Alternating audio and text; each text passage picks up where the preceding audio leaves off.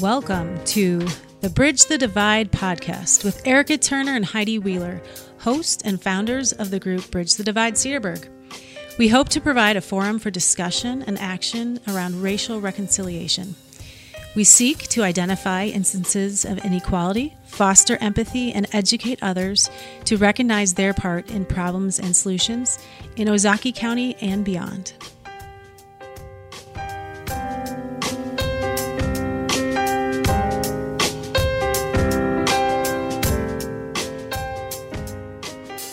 Thanks for joining us again. The Bridge the Divide podcast is going to talk about some culture clusters. Now, if that sounds strange to you, it's okay, because we have a guest with us who's going to help talk us through it. For Bridge the Divide, our focus has been sometimes on the bridges. We like to create relationships. We like to connect one group of people to maybe a group of people they had not been in proximity to or had not had deep relationships with. And we think that creating those relationships is a part of learning and growing and leading to the racial repair and racial reconciliation. So today we have a guest with us, Santis Beatty. Hey, Santis. Hello, everyone. And he is going to talk to us about cultural clusters. I met Santis a few months ago in a book club, and I heard him speak about some of these things and thought, well, this is something that we should probably get Bridge the Divide to talk about, because it made so much sense to me. And instead of trying to translate it and I don't know, I can't translate it. So figure that way we just find him and let him kind of discuss this with us. So Santis, can you introduce yourself to our listeners? Yes. Well, thank you for having me. First of all, it's a joy to be a part of the podcast, and just hearing from a distance of the great work being done is an honor and privilege to just be a part of the conversation. So I am the director of multi-ethnic ministries for the Wesleyan Church World Headquarters stationed in Indianapolis. And I have the privilege of serving about 1,600 churches in North America. Was a pastor for about 15 years or so as a youth pastor and teaching team. And prior to that, was also a part of a small college in North Carolina where I did diversity work, racial reconciliation, and directed a department of multicultural education. So just background has been a mixture of education and ministry, and just feel a call and passion to helping groups of people bridge the divide. And so it's exciting to continue the conversation in this way. That'll work. We'd like that. So start off with, just the introduction of these clusters that you talked about in our other group before. What is that all about?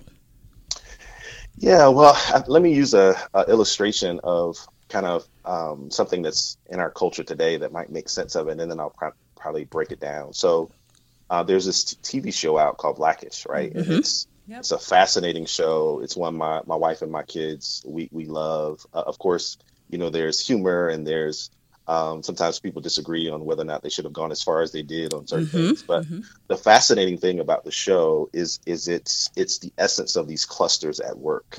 And so you have, Rainbow Johnson, who's the wife, Tracy Ellis Ross, and then she's biracial, who's a doctor. And then you have Dre Johnson, Anthony Anderson, a Black man who's a marketing executive. And they're both married, and they have this beautiful family with 3 kids or 4 kids. And they're trying to figure out how to navigate parenting when they both were born into different clusters. And so they have different ways of doing things, and they sometimes conflict. And so I want to describe what those clusters are now, and it'll start to make sense when you think about Blackish as a TV show. And so for me personally, I constantly wrestled all throughout elementary school and middle school and high school, this whole concept of being perceived as too white or too Black, right? And living in the space of in between. And so trying to understand that for myself and trying to articulate it for others has been a journey, not one that I fully feel like I've arrived at, but this language, as well as other people like resources that Brian Laritz has done on Right Color, Wrong Culture, has helped shape that for me. So if you were to think about clusters in this context, I use 4 Bs because I am a recovering Baptist preacher. Another so, B. so It's got to maybe I should rhyme. maybe I should say Baptist-costal, right? So I haven't always been Alliteration. Wesleyan, and so alliteration is key, right? So Yeah. having things that begin with the same letter. So I have them in 4 Bs, and the first one is bulk. So if you were to think about bulk as the person or group that is the ethnic majority, or that sets the culture, the norms, the standards for an organization or a church. Now, this group is usually represented highly in both the levels of leadership and membership. They influence things very strongly. They have privilege in that group. One way to really assess whether or not you're in the bulk group is to ask a person in that cluster of how things are done.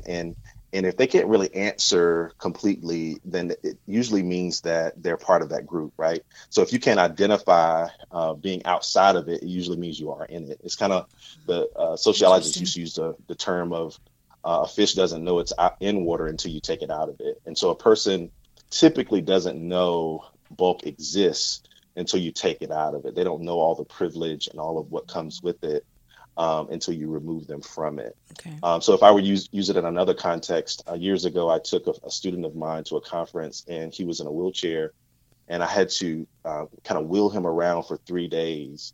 And it showed me how being in the bulk culture, being an able-bodied person, how I don't have to think about things until I'm in this kind of position. Mm-hmm. So think about bulk as the majority that sets the tone, sets the standards, and the norms. It's not something that they invite necessarily, but it's something that they are a part of. And then you have the first layer. So in my context, I'm African American, Mm-hmm. and so I'm not a part of the bulk culture in our society. But the next 3 Bs, the next three clusters would be what categories I would say a person in the African American community would fit into as they relate to the majority culture, family white culture. So the first B is border. And so a border person or a group is, they are part of the minority group, but they identify with the bulk culture more so than their own. And this may be due to experiences like adoption, maybe their educational environment where they grew up, geography where they work, where there's a visible and kind of an unseen pressure to assimilate and to be like the bulk culture. And one benefit from that is that the border group really destroys a lot of the stereotypes. So a lot of the things that you would think about stereotypes related to another group. So in my context, the African American community, they would not be true of border people. Border people typically in a church or organization are the first to arrive on the scene, and they are the ones to help start to integrate the bulk group. And they don't really have to have other people who look like them to stay because it's not really a necessity to them. They came because of the culture, not because of the people. And so border people actually sometimes feel safer to the bulk group because there's less that separates them outside of their skin color or their ethnicity or facial features. Okay. Um, No, so so Santis, let me try to paraphrase to make sure I'm getting it right in the context. You know, I get to use me because I'm an only child and it's always about me. But It is always about you. so I am in Cedarburg. I am not from Cedarburg. I'm not from Milwaukee, but I guess I would say that the bulk group is probably white Americans in Cedarburg. And then I am African American that's in the area. So we have the similarities. Our kids are going to schools in the same places. The houses are the same. The cars are the same. Everything else appears the same, except I'm black and the majority of people here are white. Is that a good place to start with the bulk and the border? it's not necessarily like that may influence because it's really a sense of identity. And so you can have all of the things that you just described and still be a base person. Okay. Still be a bridge person. Okay. Which are the other two groups. Gotcha. It's really about like how you identify culturally. And so if you're in those groups and you feel like the culture that you identify with the most is the bulk culture or white culture or white society, standards, norms, etc., then that would make you a part of the border group. Okay. But you can have all those things be true and still be very much a base or a bridge. Okay. As I'm reading these other ones, we have some of your definitions here to help us out. And I don't think you are a border person of what I know of you. Okay. Yeah. All right. But yeah, maybe we need to take a break and then get into the other two B's after the break. Okay. Sounds good. Sounds good.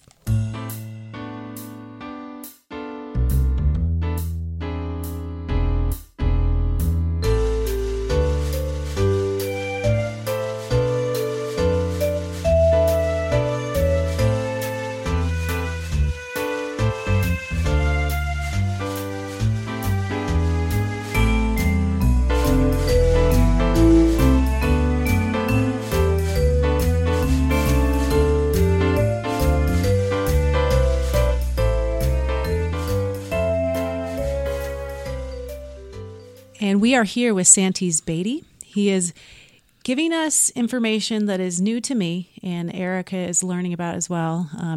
We're talking about clusters today, and he has broken down some of the themes around these ideas. And we, in the first segment, talked about bulk and border, and now he's going to go into the next two B words for us before we cover some history about where these concepts came from, and then how do they translate to maybe you and your world and other aspects besides maybe just race. Go ahead, Santis. All right. Yeah. Let me just say one thing to reconnect about the border group that I didn't mention.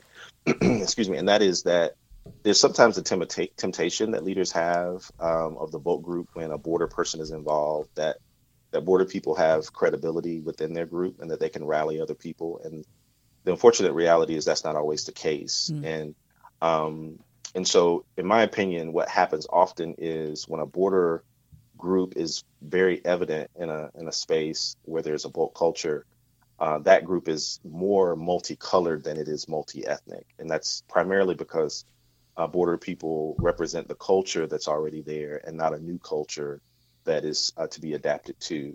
It's not until you get into the bridge and the base that you start to see cultural differences rather than just color differences.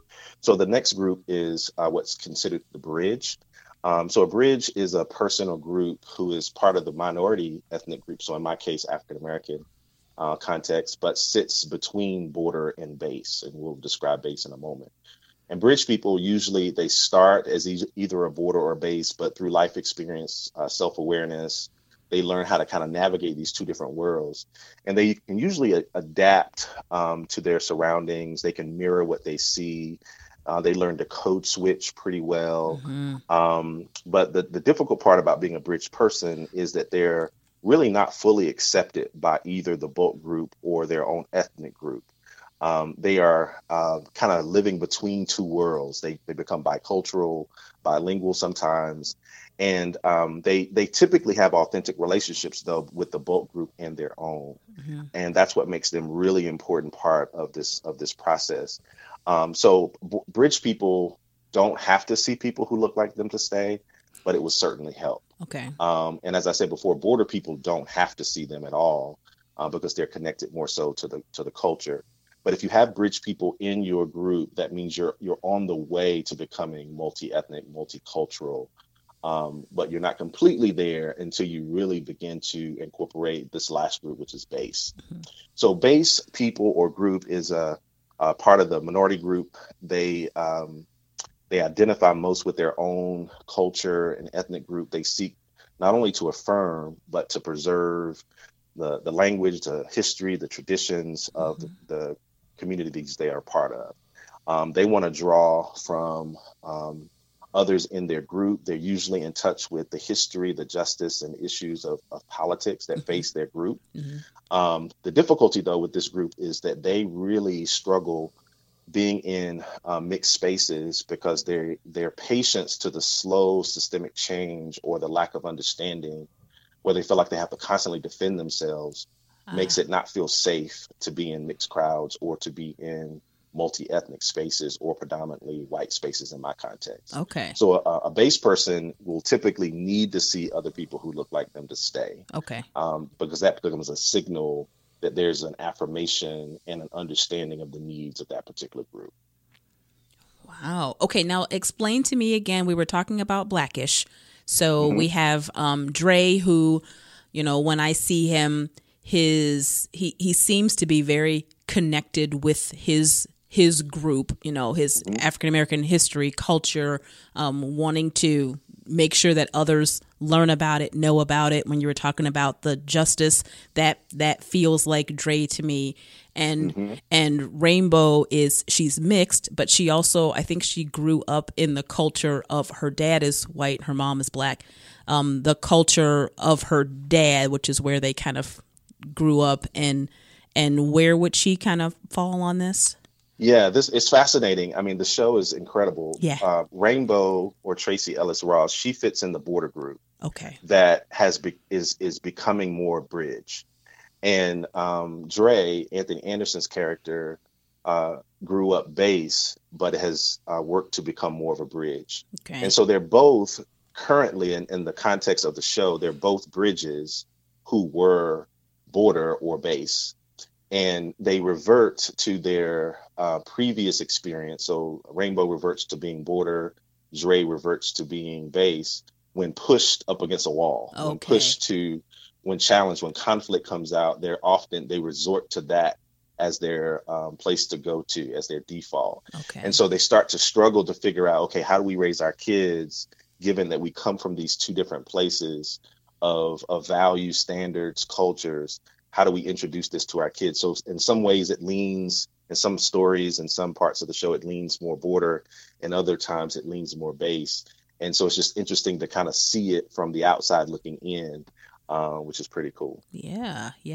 That really does make sense to me. I think that's one of the reasons why I do like watching Blackish. I struggle sometimes with some of the content, but I think you do on any kind of show. You can't like everything all the time. But it's one of the things that I enjoy about it, that it shows some of the struggles, when you're sending your child to the private school in the area where you live, where no one looks like you where you live, so it stands to reason that no one's going to look like you when you get inside the private school there, versus, sending a child maybe to the next town over or to a public school where they might be more in contact with different cultures, either ones that they might relate to more or just different ones, and that's a struggle that you go through, trying to figure out which one is the right way to raise your child. Do you put them in one and then struggle to make sure they have all of the other things that they're missing from that one school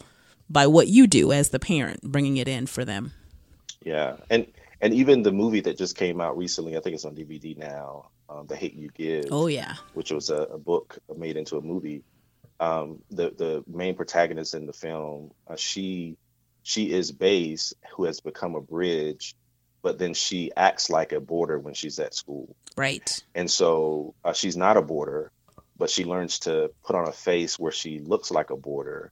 So she's kind of lived in three worlds, which makes her life very confusing. Mm-hmm. It does. and the crux of the show is, or the movie is, when she realizes, I can't be all three. Right. And how do I learn to live in one to two of these areas and be myself? Mm-hmm. And I think our society sometimes asks us to be something that we're not, which is one of the challenges of writing this piece and developing this taxonomy, if you will, is a lot of times people are pushed to be bridges. And, the goal is to be a bridge, like mm-hmm. whatever you do, be a bridge.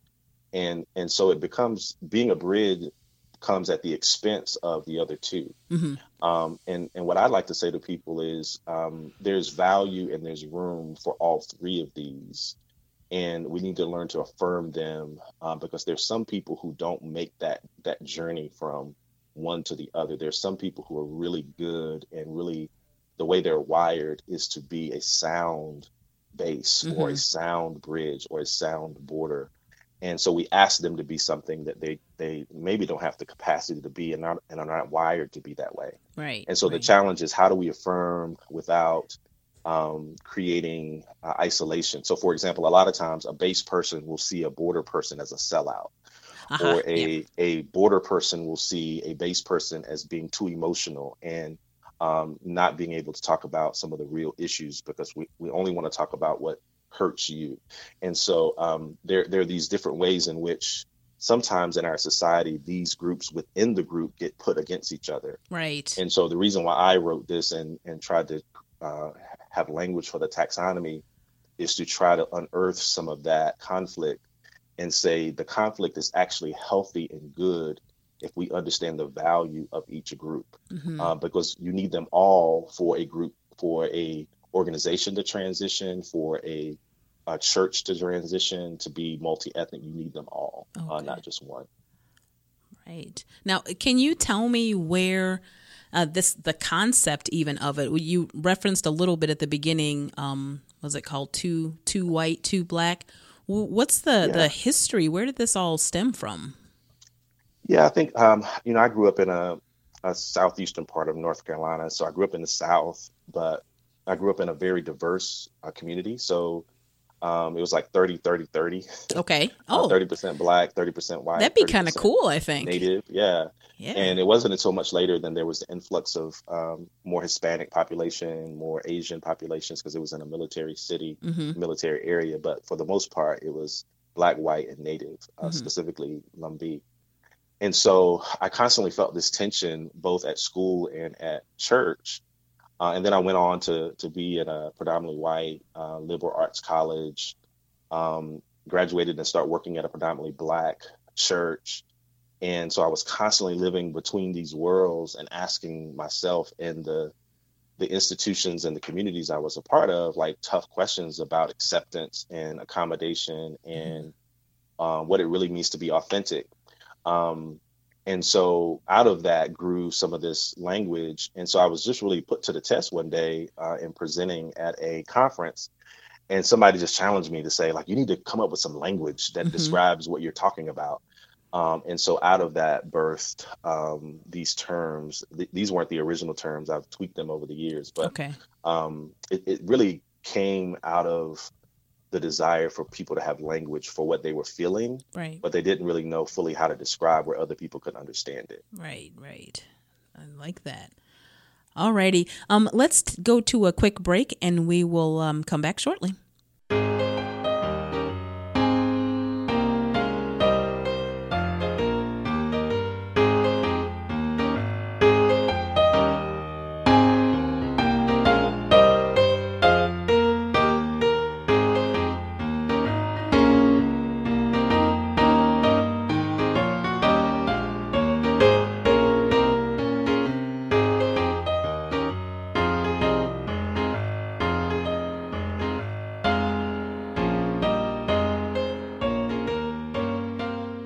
We're back again with Santee Spady. We're talking about bulk, border, bridge, and base groups.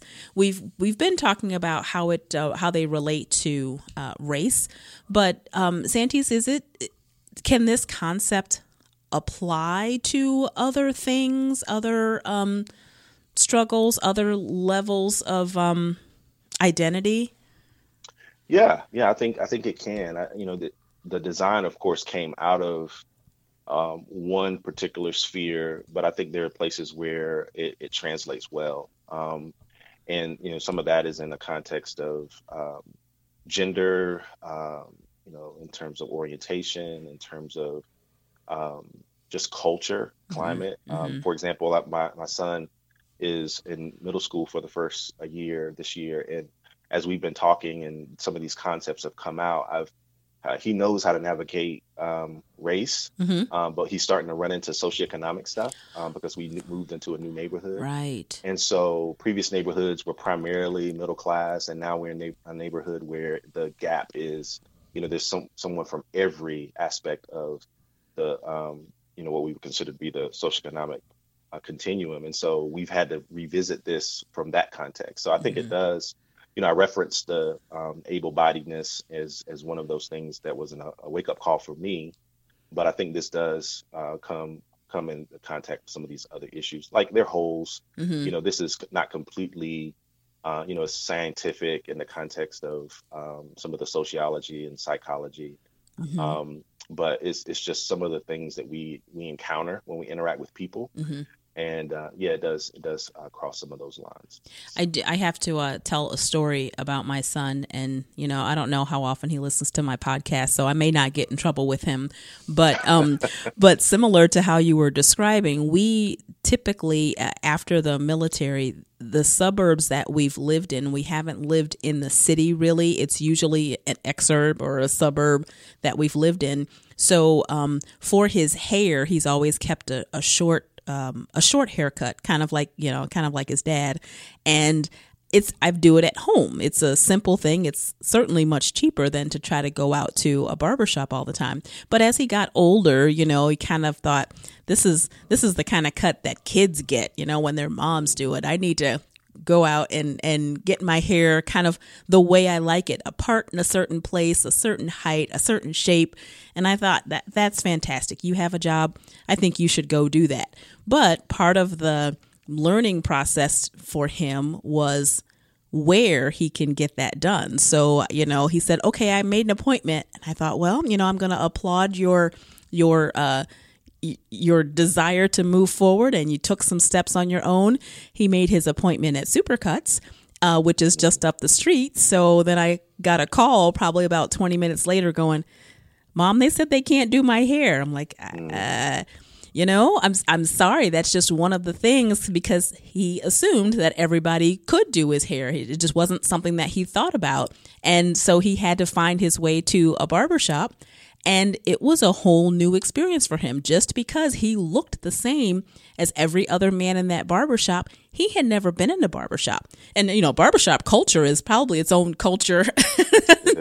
So it was a learning experience for him, because he hadn't been there. And then some of the men at the barbershop kind of thought, well, where have you been? Have you been living under a rock? Why haven't you been here? Why haven't you heard some of these things that we're talking about?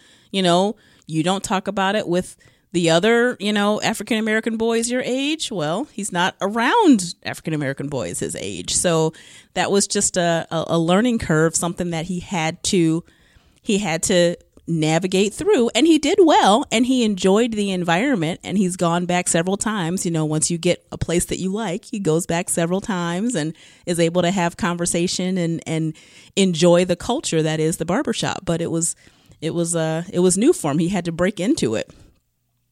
Yeah, that's a great example. Yeah. And it, Brenda Salters McNeil has a great book called Roadmap to Reconciliation.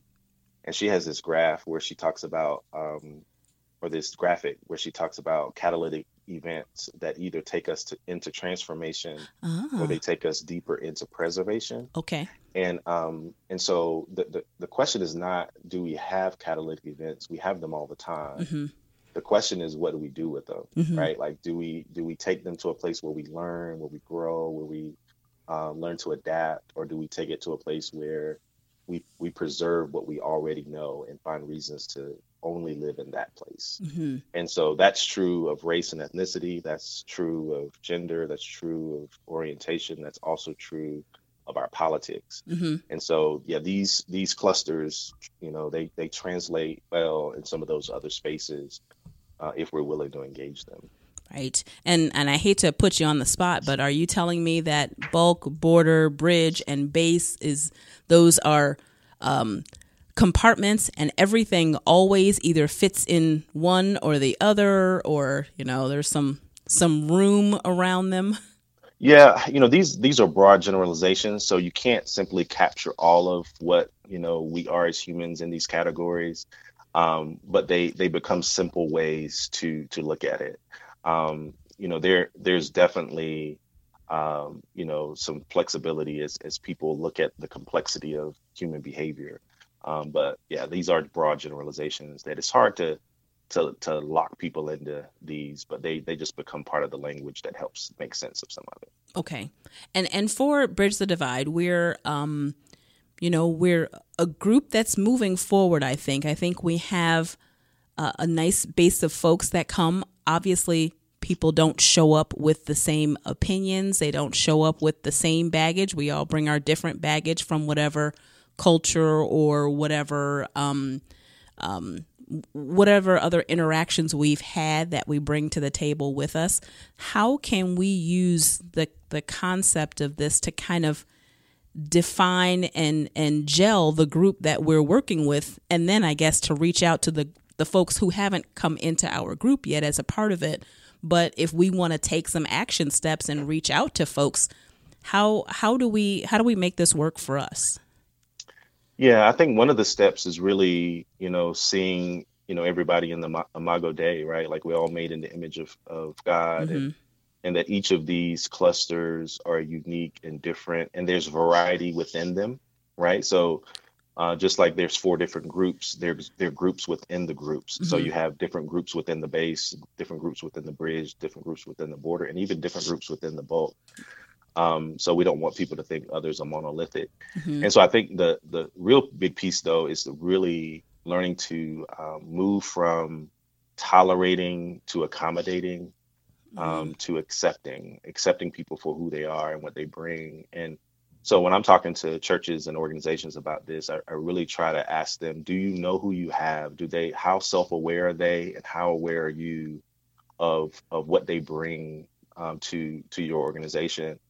And how do you really release them and empower them to be who they are instead of asking them to conform and assimilate into something else? And so really trying to define what it really looks like to be a safe environment, what it looks like to be, and I didn't say comfortable, right? but I did say safe. Yeah, it's totally different. And so having safe spaces, but also encouraging people to be themselves. And that requires, like in some of the work I do in cultural intelligence work, it's described that there's a part of the CQ will, which is action, which is really about adaptability.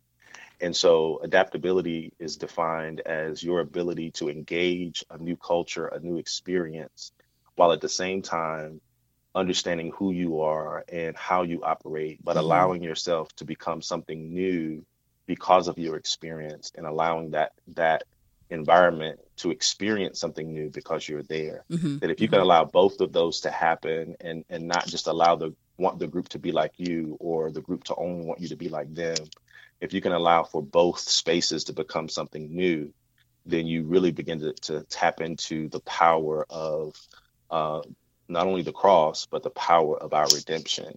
Is that we're made new, and in that process of being made new, much like sanctification, reconciliation is the same, in that God does his part, but we have to do our part, right?